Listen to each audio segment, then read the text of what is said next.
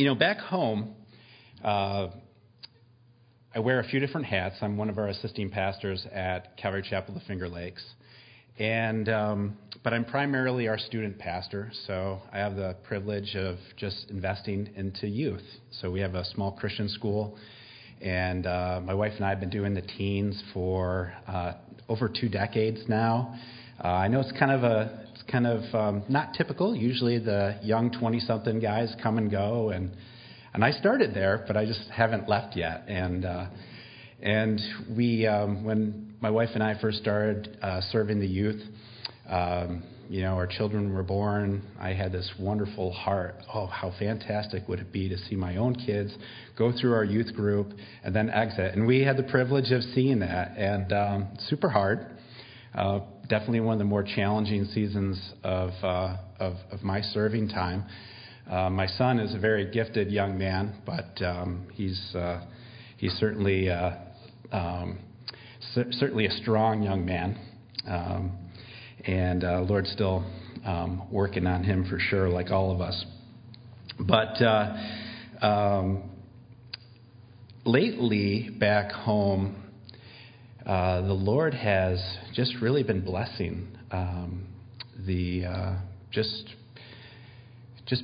there's been a beautiful move of the Holy Spirit just on our young people, and we've been seeing some great increase.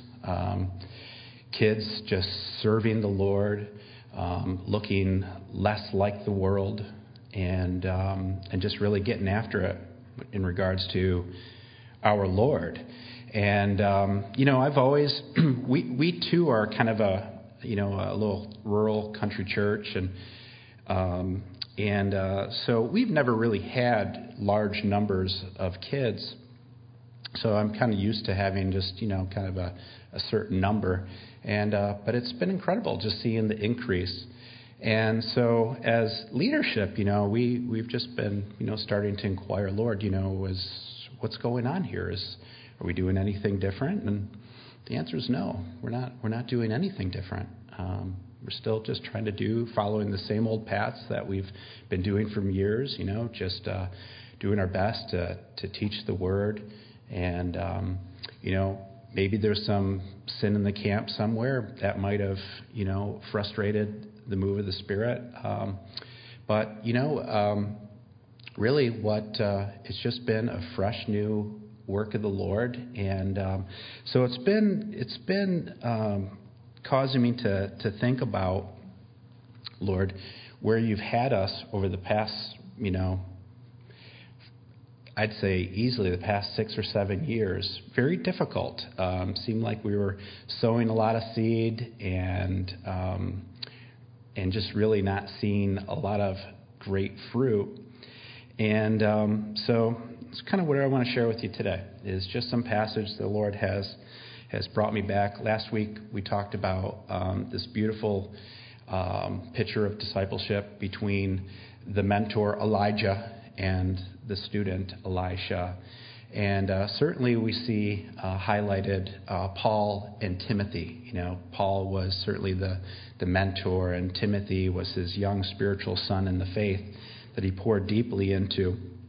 But, as a church, we exist to do things, right? And we've come to understand that we can't do it apart from this supernatural grace of God.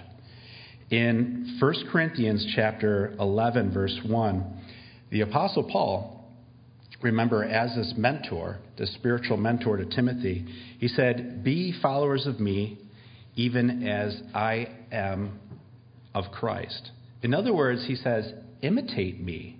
Imitate me just as I also imitate Christ.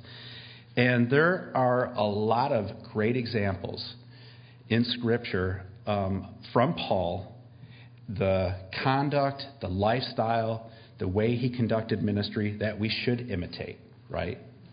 He was an open book to be examined and used by the Lord, not only then but now, right?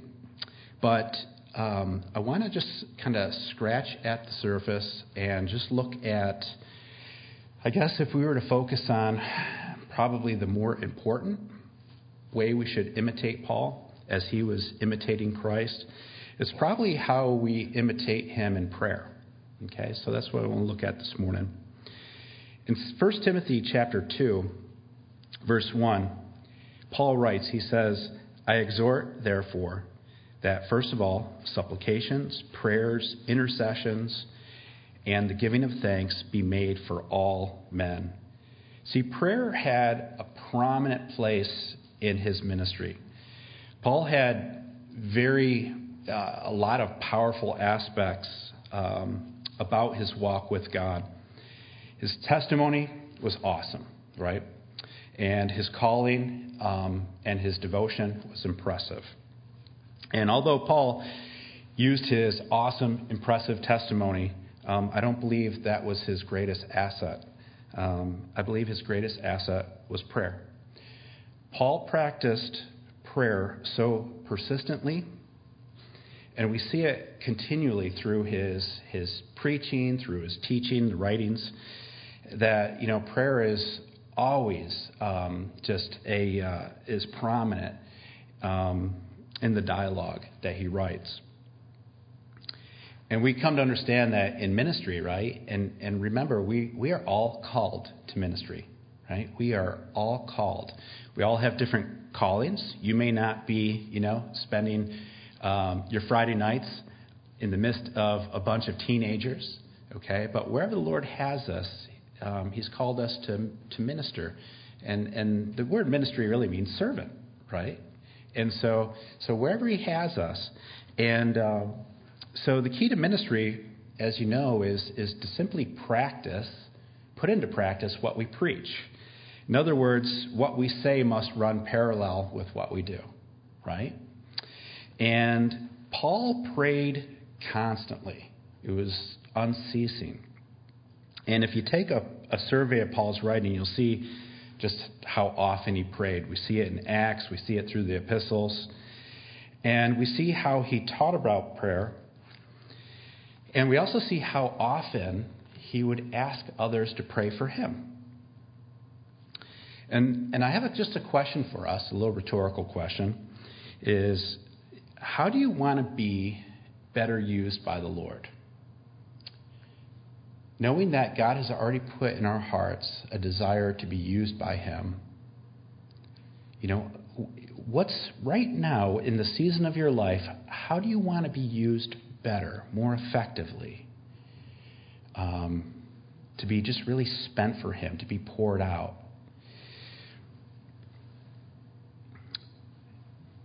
The thoughts may be like, I want to be a dynamic teacher of the word. I want to make sometimes complex things just more simple. I want to excel as a mentor, as a disciple maker. Lord has given us wonderful seasons of life to grow and mature and have wisdom, and then he gives us the opportunity to pour deep and invest in others. Certainly I've said, Lord, how do I increase the size of our youth group? How do I become a better worship leader? How do I become better at winning souls? How do I become more intimate with the Lord? How do I impact children and teens for the gospel? And God, I believe, would like to continue to encourage us that nothing will profit all those desires and those thoughts, that ambition, more than prayer. Recently, I find myself, as I am getting a little bit older and I'm being kind of stretched in my role as a pastor, I've been doing a lot more counseling, just making myself available, body ministry, just people coming in. Life is hard, people working through hard things. And just to be able to, the privilege, just to be able to partner up with them and just stand with them in prayer. Now, I certainly, if the Lord gives the opportunity, I certainly love to give advice or counsel or wisdom. But boy, oh boy, more and more I find that I do not have the answers. I don't. I don't have steps. I don't have a program, but I have prayer. I do have prayer. And prayer is the mean that God has ordained for for you and I to have those things, our list of our ambitions in the Lord. Those are good things, to have that kind of desire and that drive to serve and glorify and to, God has gifted you and me. And then He's called us as a body of Christ to edify one another. And I love it. That's why I love coming here. As a body of Christ, I need you, and you need me. He's fabricated us together. It's beautiful that you guys come out and assemble. Not only is church a wonderful scheduled interruption of the world's pull on you and me, it's an opportunity for us to give to each other in only a way that God has designed. You have talents and gifts that He needs, and vice versa. It's beautiful how the Lord's orchestrated it. But prayer is ultimately going to be the vehicle for those things to be done. And the Lord desires us to accomplish that heart. He plans. It's not our flesh that puts those desires there. It's the Lord. It's the Spirit. And so when we look at Paul's estimate of prayer, we see how it's so valued. And often how it's seen. See, Paul had no shame in constantly requesting for prayer for himself. And this challenges me. We definitely need to pray for those we minister to or serve. But how often do you ask for prayer? It's kind of like when the more and more I realize how incredible and how necessary prayer is, why am I being timid to ask for prayer? I mean, I need to take advantage of that. In fact, it's wonderful. Sometimes, I'll have saints come in and out of my office, and it's incredible. Many times I'll have brothers that will come in my office, brothers and sisters that have walked with the Lord, tenfold longer than I have, have so much wisdom and experience. And, but there might be a certain need and they need help, or maybe even they look for counsel. And such a privilege, though, to partner that and ask them for prayer. But even I'll have people that are just began their walk with the Lord. Or in their life, they are working through so much drama, so much heartache that in their life right now, their perspective on things is just this big, But to ask them to pray for me, and how wonderful it is to, it's always a win whenever we can get our eyes off ourselves, right? And that's why the Lord always encourages us, others, to be so others-centered. When I just think about me, man, I'm like a full-time pity party. But I get my eyes off myself. That's where I'm set free, So I encourage you, take an estimate of how often you ask for prayer, and turn it up a notch. If you really understand and value its importance, its value. That's how God gets things done. Paul was not timid to ask for prayer. Was not. So this morning we could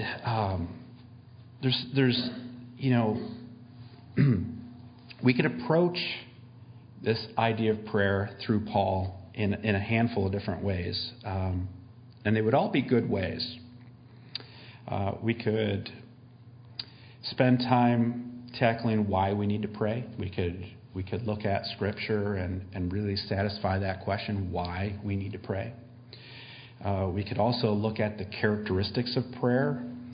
Pray without ceasing, perseverance, consistency, strive, struggle, fight, prevail. All these awesome descriptive words about prayer. And they would all be fruitful angles. They would all be fruitful. But this morning, I want to just look at a different approach. Instead of the way Paul prayed, let's look at what Paul prayed for. You following me? You tracking with me? In other words, the kinds of things that Paul prayed for, the content, not necessarily why we should pray and the characteristics of prayer, but let's just scratch the surface and look at one passage. Ultimately, I'm going to get there. That what he prayed about, what he prayed for. And I believe this second approach, will produce the things of the first approach. I believe that if we look at the content of what he prayed for, I believe the end result will get us to that spot where we will have perseverance and the characteristics of prayer, and we'll understand how beneficial it is and why we should pray. If we really look at more of what he prayed about. And if we have that pressed in our hearts and minds, I believe it will make our prayer life fervent and alive. Perhaps even force us or propel us to pray. And so what are the things that Paul is asking for? And we won't pray without ceasing or fervently like Paul for our disciples unless we know what things he's asking God for. So the reason he prayed so persistently is because of those things. Remember, we exist as a church to do things, right? To do things we can't naturally do. Apart from a special and supernatural grace of God. We exist to do things that are humanly impossible. That is ultimately what Scripture is explaining to us. But the reality is, I don't see that at times. So, have you recently tried to describe or explain to someone what grace is? I'm sure you have. And we would probably begin to explain it as it's a gift that we don't deserve, right? And we look at it often through the lens of the cross. God has given us this relationship. He's given us forgiveness. He's given us atonement, at one-ment in a sense. He's given us, he looks at us as flawless and perfected through his son, Jesus Christ. I mean, it's a win, win, win, win deal. We have eternal life. We have so many benefits, right? Rewards, I can't even get my mind around that. We have so much to look forward to.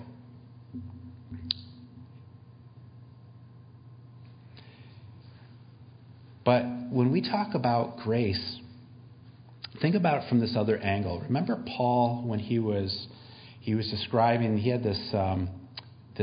he described it as a thorn of the flesh. And it was basically a physical ailment. We don't know exactly what it was. Commentators say that it might have been just like splitting headaches, awful migraines because of his eyesight and the prior beatings and stoning that he received and all that. But whatever it was, he had brought it before the Lord, and the Lord just encouraged him, said, my grace is sufficient for you.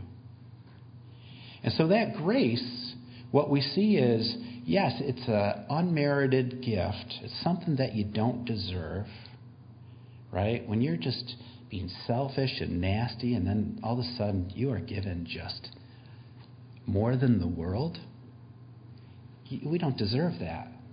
But also the grace here, it's almost like, in our culture here, we have like an influx in all these superhero movies, right? And, there's, superpowers, superheroes. And grace to the Christian, to you and me, is kind of like that superpower, that supernatural ability to endure, to do things that are impossible and improbable. For someone to work through cancer or just horrible, difficulties and challenges in their life and physical ailments, but yet to still have a joy and a perspective and a hunger and a desire to live and to serve the Lord. That's like a superpower. That's grace. That's supernatural. And so, going back to this, sometimes I don't see that, because serving or ministry, just think about the calling that the Lord has on your life. Or for some of you right now, it might be a window. You are raising young children, and a lot of your day may seem really mundane, but it's very important. And the Lord's called you that to bring Him glory. You might be, in a factory, and you're turning bolts all day, and you're thinking, how does this impact the kingdom? Hey, whatever the Lord calls us to, and we faithfully do that, my friends, is worship. What we did this morning, beautiful worship and praise, but praise is just a small component of worship. It's whatever the Lord calls us to do, to be faithful and talk about. I find like so many of my prayers when I become thankful is I am so thankful for God's faithfulness. He's just so faithful. When I run away, He brings me back. When I feel so discouraged, He brings encouragement. He's just so faithful in all avenues. So for you to go to a job day after day after day and punch in and punch out, and believe me, those things matter to our Lord because it emulates His character. He's faithful. He's consistent. It's beautiful. It's worship to Him. And so, but a lot of what we do in our day-to-day, in our estimate, can seem like it's just kind of mundane, kind of the grind. And, and that might be a little bit hard to swallow when you size up many things that we do during the day. But, for me, I go to church. In the morning, I make some phone calls, check emails, social media, study a bit, do a gym class for the kids, plan some events, visit with some students, make the rounds. I'll go to a campus. We've had some outreach down at a local community college. And the problem is in my heart, I got this little attitude, and I don't even know it's there. What about that seems so impossible? What about that seems so impossible, to make a phone call, check emails, visit with students? But the reality is, I'm queued up, you and I are queued up to do the impossible. And the problem is that many of these things can happen without a special or a supernatural grace.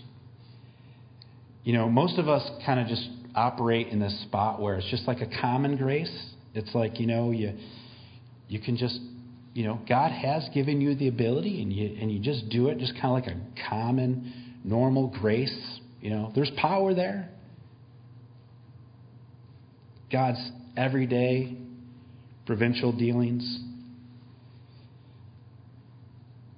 And some common grace sustains, our thinking and our bodies and the world around us.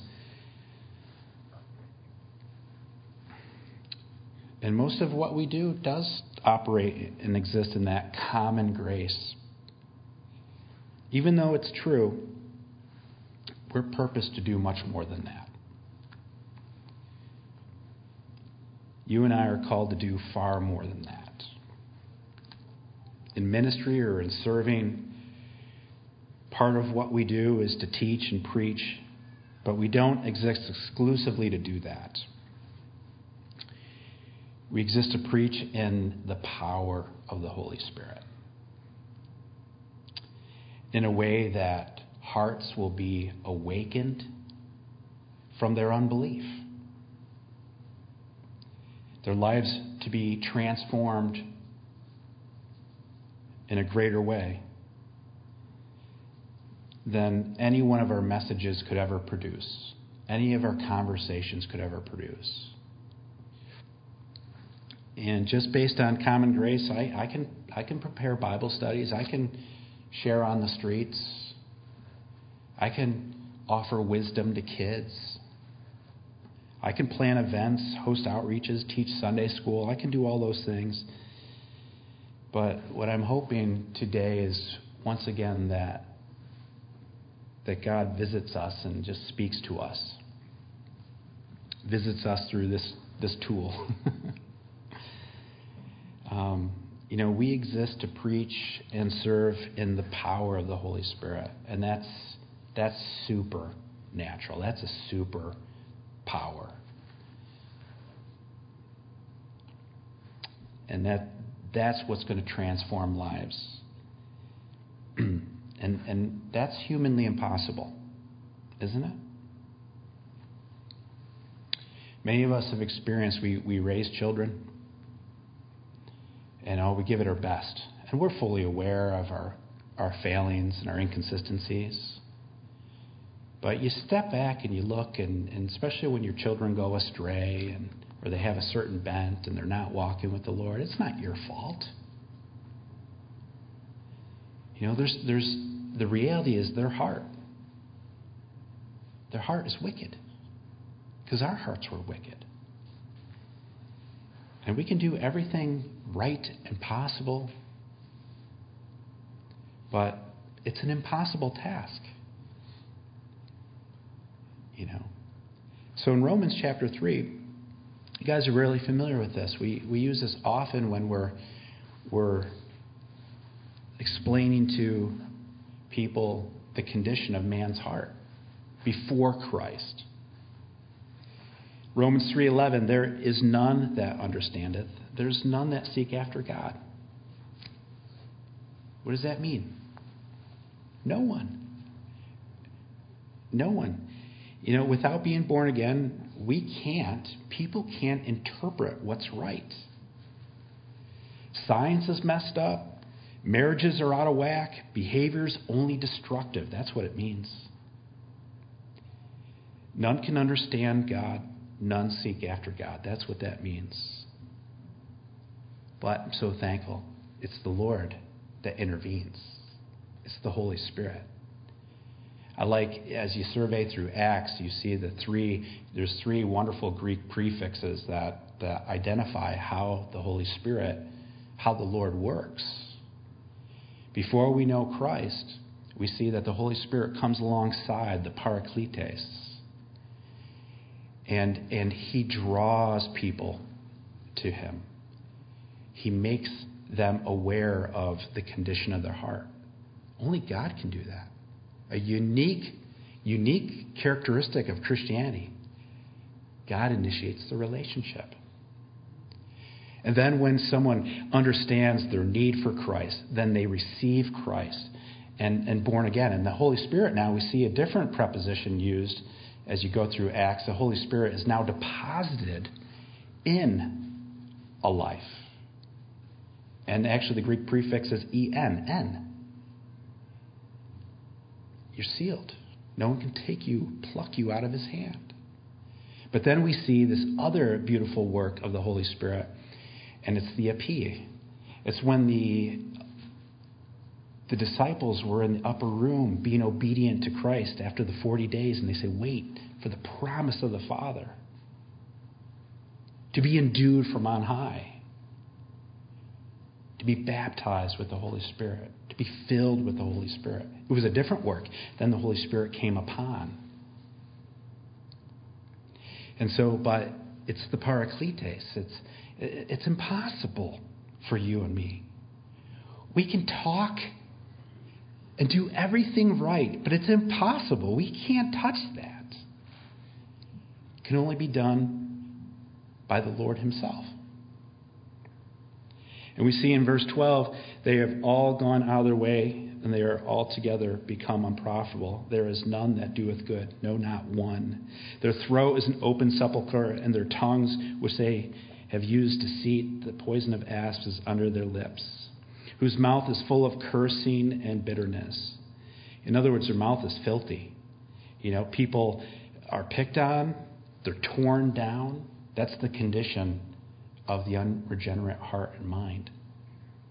Their feet are swift to shed blood, murderers and haters in their hearts.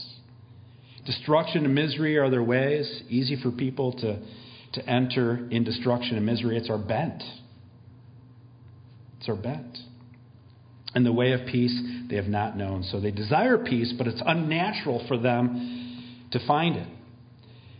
There's no fear of God before their eyes. And we see this in our culture. People have no respect for God. They have no respect for authority, teachers, parents. They have no respect for themselves. And we see it. It's because of this. And so again, as a church, we exist to do what cannot be done from the supernatural grace of God. We want to serve. We want to do things in a way that God is glorified. And we're asked to do what's humanly impossible.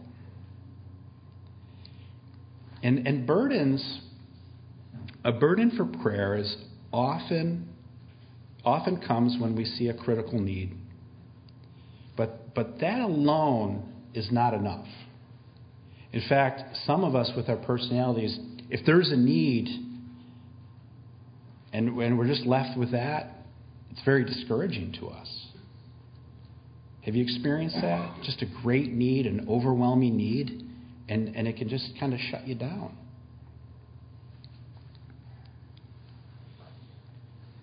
Feeling of the need gives us this key word. It's impossible.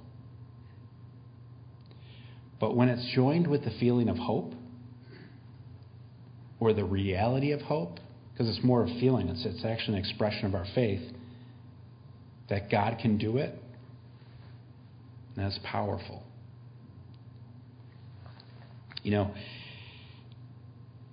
As a younger pastor, I realized I lacked passion for a heart towards some aspects of prayer.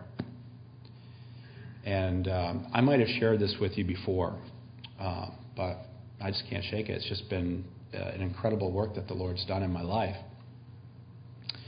But as a freshly ordained pastor, a young man on the block,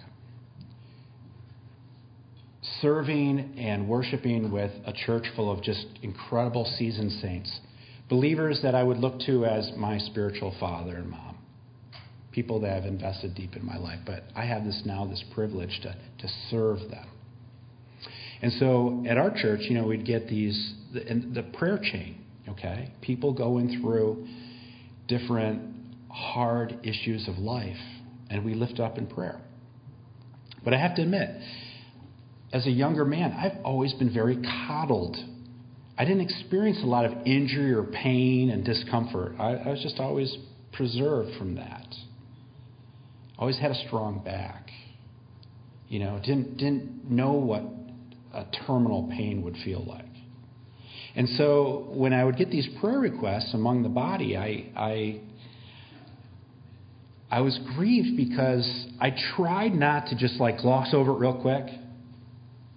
I really wanted to be heartfelt towards it, but I had a little hard time identifying. And I just brought it before the Lord. And sure, in time, now I can just as my body's breaking down, but I had an accident at one point, and it offered a lot of discomfort. But it was a beautiful thing.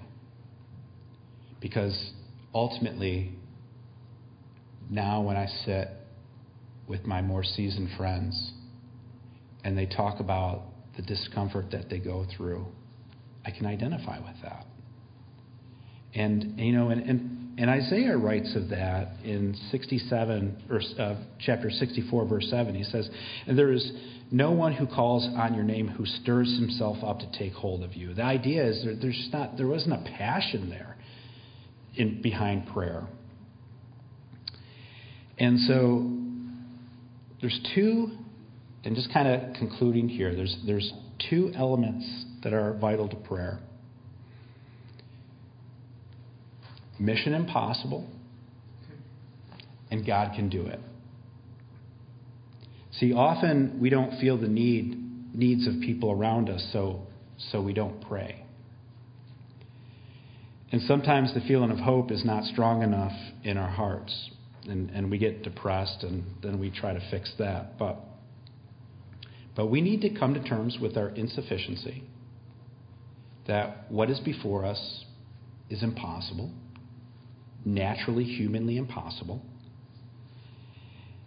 but it's possible for God. And if we feel great needs and have hope that God can answer, we will fight, strive, and engage without ceasing.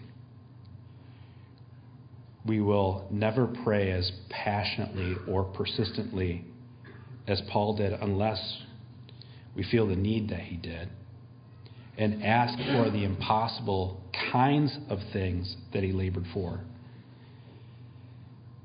And so, in closing, let's look at Ephesians 3, and let me just satisfy the content of Paul's prayer.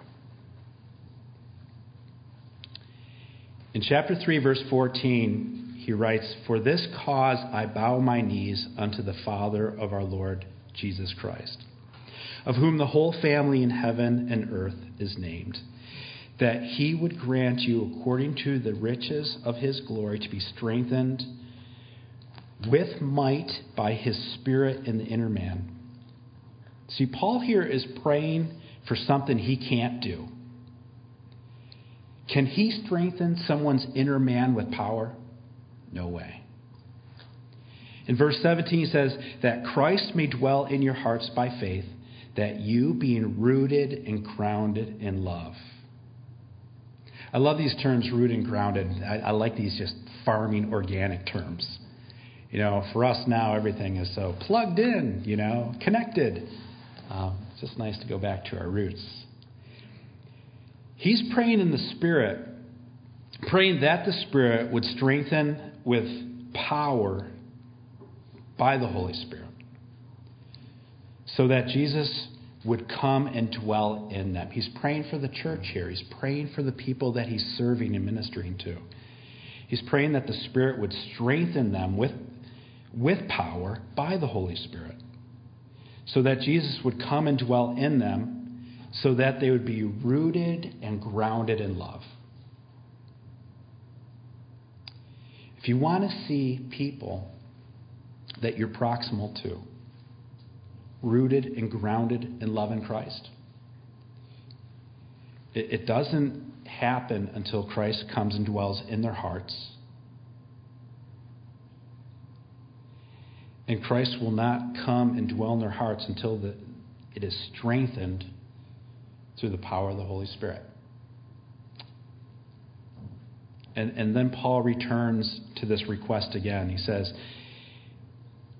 "May be able to comprehend with all saints, that is, the breadth, the length, the depth, the height, and to know the love of Christ, which passeth knowledge, that you might be filled with all the fullness of God." See, I can see why Paul prayed. Just look at the things that he prayed for.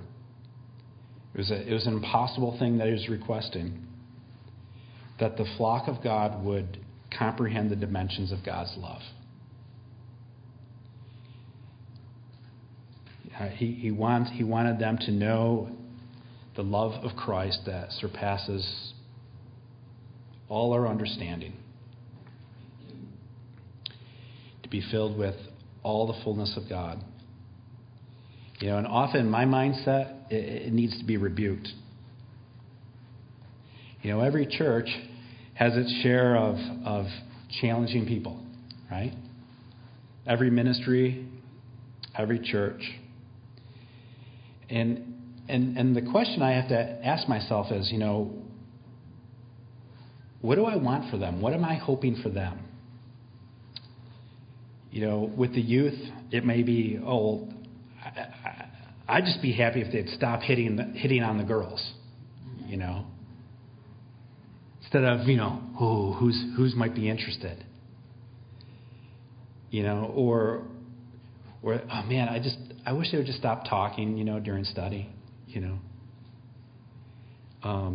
It's kind of like a shallow expectation. And the reality is, no wonder I don't pray more. I don't have this deep desire like Paul did. Paul would look at the people and he'd say, I want them to comprehend the dimensions of God's love. And that's impossible. But God is possible.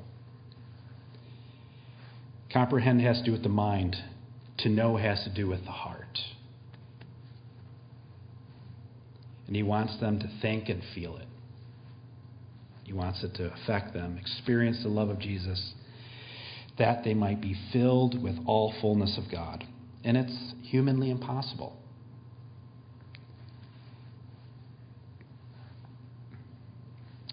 Paul saw this as a desperate need for the church. He saw these things as essential and vital. And how do we get people who are overwhelmed, harassed, tempted, lied to by the world they live in? How do we call people out of darkness, separated from God because of their sins? How do we get them to become lovers of Jesus with all their soul and their heart? How do we see a person lay down his own life and give it joyfully for the service of our King? How do we do that? How could we possibly do that? We pray. Right? We pray. The last thing the Lord wants us to do, I think, is to make us feel horrible about our prayer life. Okay? He doesn't want to do that. It should be challenging. It most likely is convicting. But he wants us to have a hope in our heart, knowing that he set us up for the impossible to show us that he's possible. And Ephesians 3:20 says, "Now unto him that is able to do exceedingly abundantly above all that we ask or think, according to the power that worketh in us." Amen? Would you stand with me and let's pray?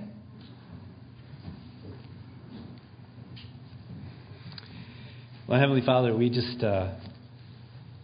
simply want to thank you for just a sweet reminder that Lord, you have called us to a layer of service that is beyond just the common, the sustaining grace that you've offered, Lord. But you have a special work, Lord, that you desire to do in us, through us. And that's to see a supernatural grace, to achieve impossible things by a possible God, a God who is able to make all things possible. And so, Lord, would you encourage us, Lord, and as we just maybe change the things that we ask for when it comes to praying for the people that you've put in our lives and our hearts, Lord. Would you make us very mindful of our insufficiency, Lord, but with clarity, Lord, that you're able. And would, Lord, with that, you birth that consistency and that devotion. And so, Lord, we do, Lord, just want to thank you. And this morning we do pray for our church, for our family. That, Lord, all those that you put in our lives, Lord, that they would, Lord, that the Holy Spirit would have full and free reign in their hearts, drawing them to you, making them aware, Lord, of your power and your plan and your purpose for their lives. And Lord, would you cause them, Lord, to know and to understand the dimensions of your love. How loved we truly are, how secure we are, how special, how devoted you are to us, Lord. Would you show them that? In Jesus' name, amen. Amen. All right, thanks, my friends.